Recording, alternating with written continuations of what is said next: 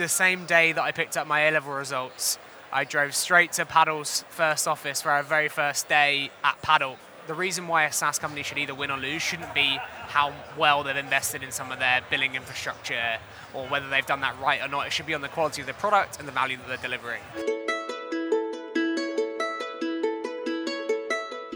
Welcome to 14 Minutes of SaaS, the show where you can listen to the stories and opinions of founders of the world's most remarkable SaaS scale-ups.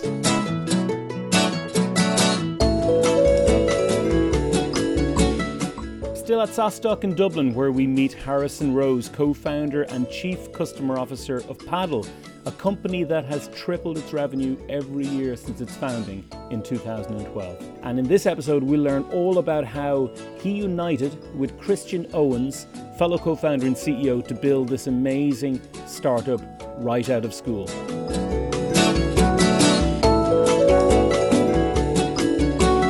This is 14 Minutes of SaaS coming to you from SaaStock in Dublin in front of a live audience. We've got Harrison Rose, who's the co-founder and chief customer officer of Paddle, subscription and commerce platform for SaaS and other software businesses. Hopefully I've described it correctly. We're delighted to have you. Yeah, thanks for having me. Yeah, great to be here. How's SaaStock been for you so far? Fantastic. We're right at the end of the conference. I've spent the last 15 minutes G'ing my team up, and I'm dosed up on cold and flu medicine, so could not be better. So the first thing I've got to ask you, and I know in your case it's not rude, what age are you? 25. You're 25. Although the grey hairs I'm slowly getting might tell you otherwise. I blame Paddle exclusively for those. So, quickly calculating in my head, that tells me that you came straight from doing your A-levels in Cheltenham College? Not Cheltenham. A-levels at Bedford. Bedford. Bedford Modern School. But the same day that I picked up my A-level results, I drove straight to Paddle's first office for our very first day at Paddle. Christian and I, the CEO and other founder, had worked together before, but our very first official day at Paddle was the same day I picked up those results, which is pretty mad. Wow. Yeah. Well, take us back a little bit before that and tell me a little bit about who you are. 2 minutes maybe, your childhood, growing up, your influences. Yeah. Give us a little bit of flavour of who you are before we jump into what you do. Sure. So I was born and raised in Hertfordshire.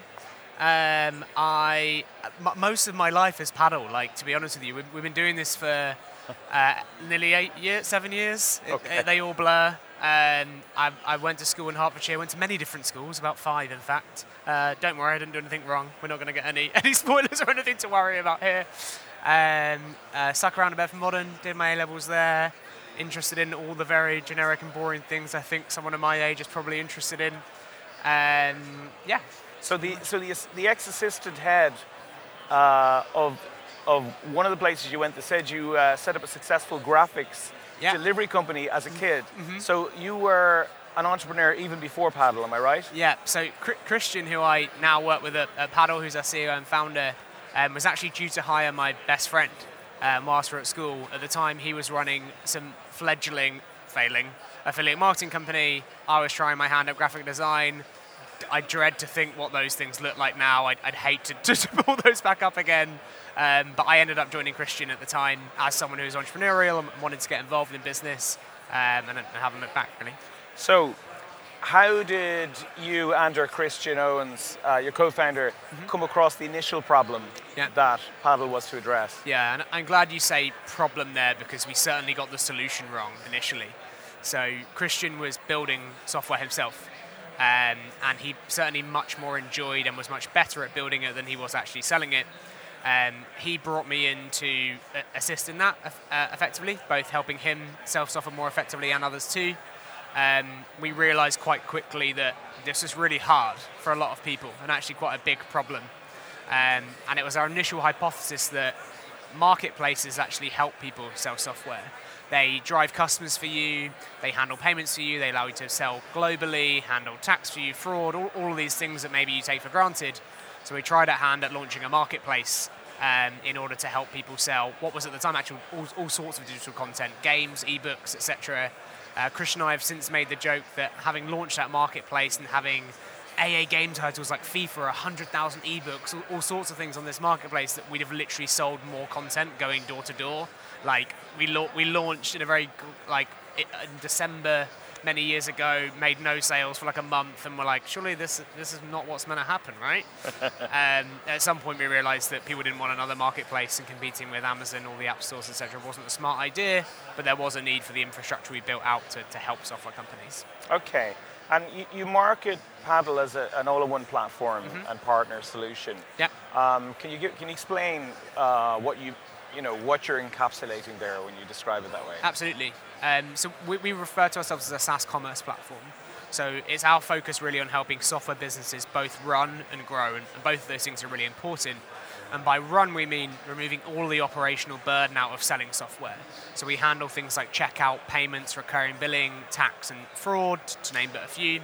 And then on the grow piece, it's utilizing all the data that we collect on your SaaS business and the SaaS businesses on the platform in total to help inform things like pricing strategy and your go-to-market, and really helping them to grow revenues and grow their business. Okay. So, you seem to cover 2 or 3 different bases there. Who would your immediate competition be? So the most common way in which SaaS businesses are running today isn't in using a direct competitor of ours. And as you're saying, it's normally cobbling together a number of different tools and services in addition to a number of internal jobs, actually. Okay. And typically we are centralizing what it is that we're doing. We're trying to be a full stack commerce platform rather than having to integrate, pay for, and manage this disparate set of services and not enjoy doing so and hate doing so. Usually we're trying to just be the one platform they can use to actually run their business. And can you give me an idea of what sort of growth trajectory you've had over the last year or two? We've been growing very fast. I think we were named the fastest growing software company twice recently by Deloitte. Wow. We hired 100 people in 2018. It's been a pretty mad journey, hence those grey hairs.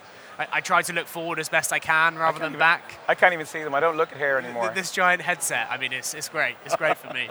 But yeah, looking forward to that next stage of growth. I'm heading out to New York to open our first US office just next month. So yeah, to try and keep myself looking forward as best I can. And in your UK office, the team is co-located. They work together in the same office? Yeah, we have a handful of remote people, but there's about 130 people in the office in London, and then 20-ish kind of spread around here. Now, your title changed from running sales and customer success to Chief Customer Officer. Did anything actually change? Yeah, I promise. So I ran the sales and success team at Paddle for 6 years. I probably, on reflection, should have hired some much more senior, more intelligent people than me to help with that a little bit earlier in the process. We certainly did that on product and engineering a lot earlier. Around a year ago, we hired a VP success and a VP sales, who I was able to give some of that responsibility to and allow them to run the functions, and then they reported up into me, and it was at that time that we kind of had the title change. In reality and truthfully, my title has been something we've kind of half made up for many, many years all over the place, just helping go-to-market and the commercial teams run. At one point on a business card, I just had the title Big Hair, but yeah, hopefully that makes some sense. And your sweet spot customer, do you have more SMBs, or do you sell into the enterprise as well, or how's that working for you? Yeah, it's quite an interesting question. So when we first set out with Paddle, having never done this for the first time and speaking to a lot of software companies, we focused first and foremost on relatively small businesses, trying to give them the infrastructure in which they needed in order to get off the ground and go to market however they wanted. Assuming that at some scale and at some stage, you have the internal resource to be able to do this stuff yourselves. And it turns out we were wrong.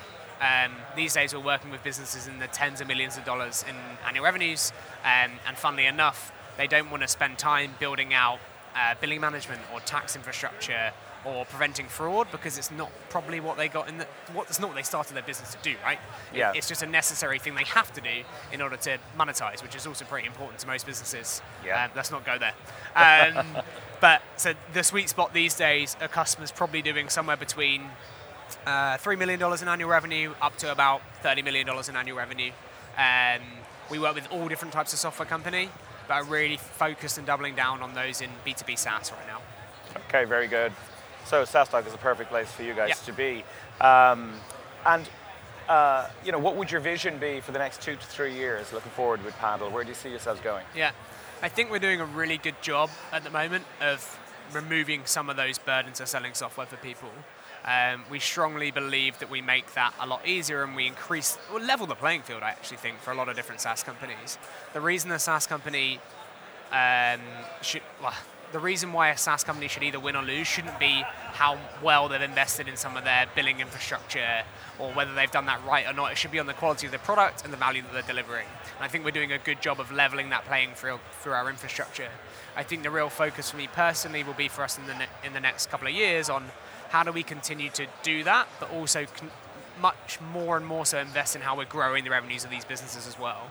In providing them with this infrastructure from day one, the speed at which they can enter new markets or move up market and internationalize should be much faster, and they should be able to do so much more effectively. And I'm really interested and excited to see what impact that has for many, many software businesses over the next couple of years, having worked with quite a number already, and also utilizing the ever-increasing data set we have on SaaS commerce businesses, both successful and unsuccessful, and using that data to inform how it is they're going to market and growing their businesses. Oh, very good. Really thinking about that. Okay, so big data play. Mm-hmm. And, I assume some of your payment is through transactions and some of it is recurring revenue, is that correct? At the moment, it's just a transaction fee.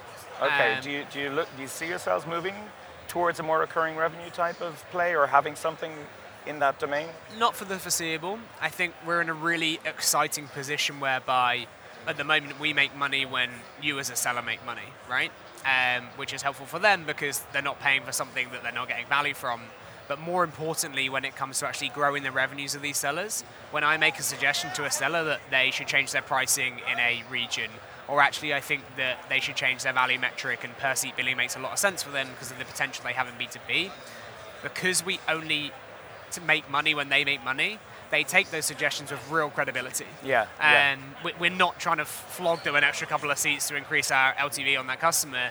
We genuinely are making suggestions to this business because we think it's going to impact their revenue positively, and if it was a bad suggestion, that's going to negatively impact us too.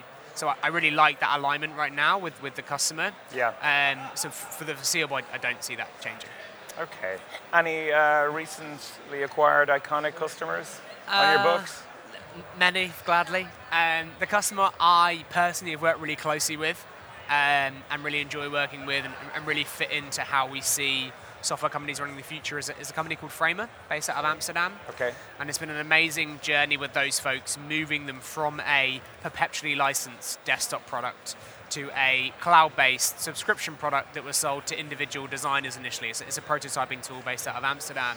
Then having really successfully sold to a huge number of individual designers as this product-led growth track, we then help them move over to this kind of per-seat billing model, which is much more applicable when selling to businesses. They've been able to continue to scale that self-serve model that is true and that all of us recognize, whilst now also really effectively being able to start selling into these bigger businesses and are doing six-figure deals with names that we all know. Brilliant. And allowing them to go on that journey without them ever having to invest in tooling or internal jobs to do this. They've got a single person in buyer support because we take up handle so much of that work for them. Never had to have hired anyone in tax in their finance team.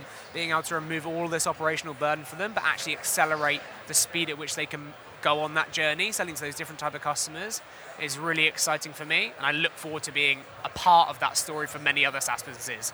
More than happy to sit in the background, let those guys go and build amazing things which change our lives for the better, and just ensure that they have the tools on which they can go and do that.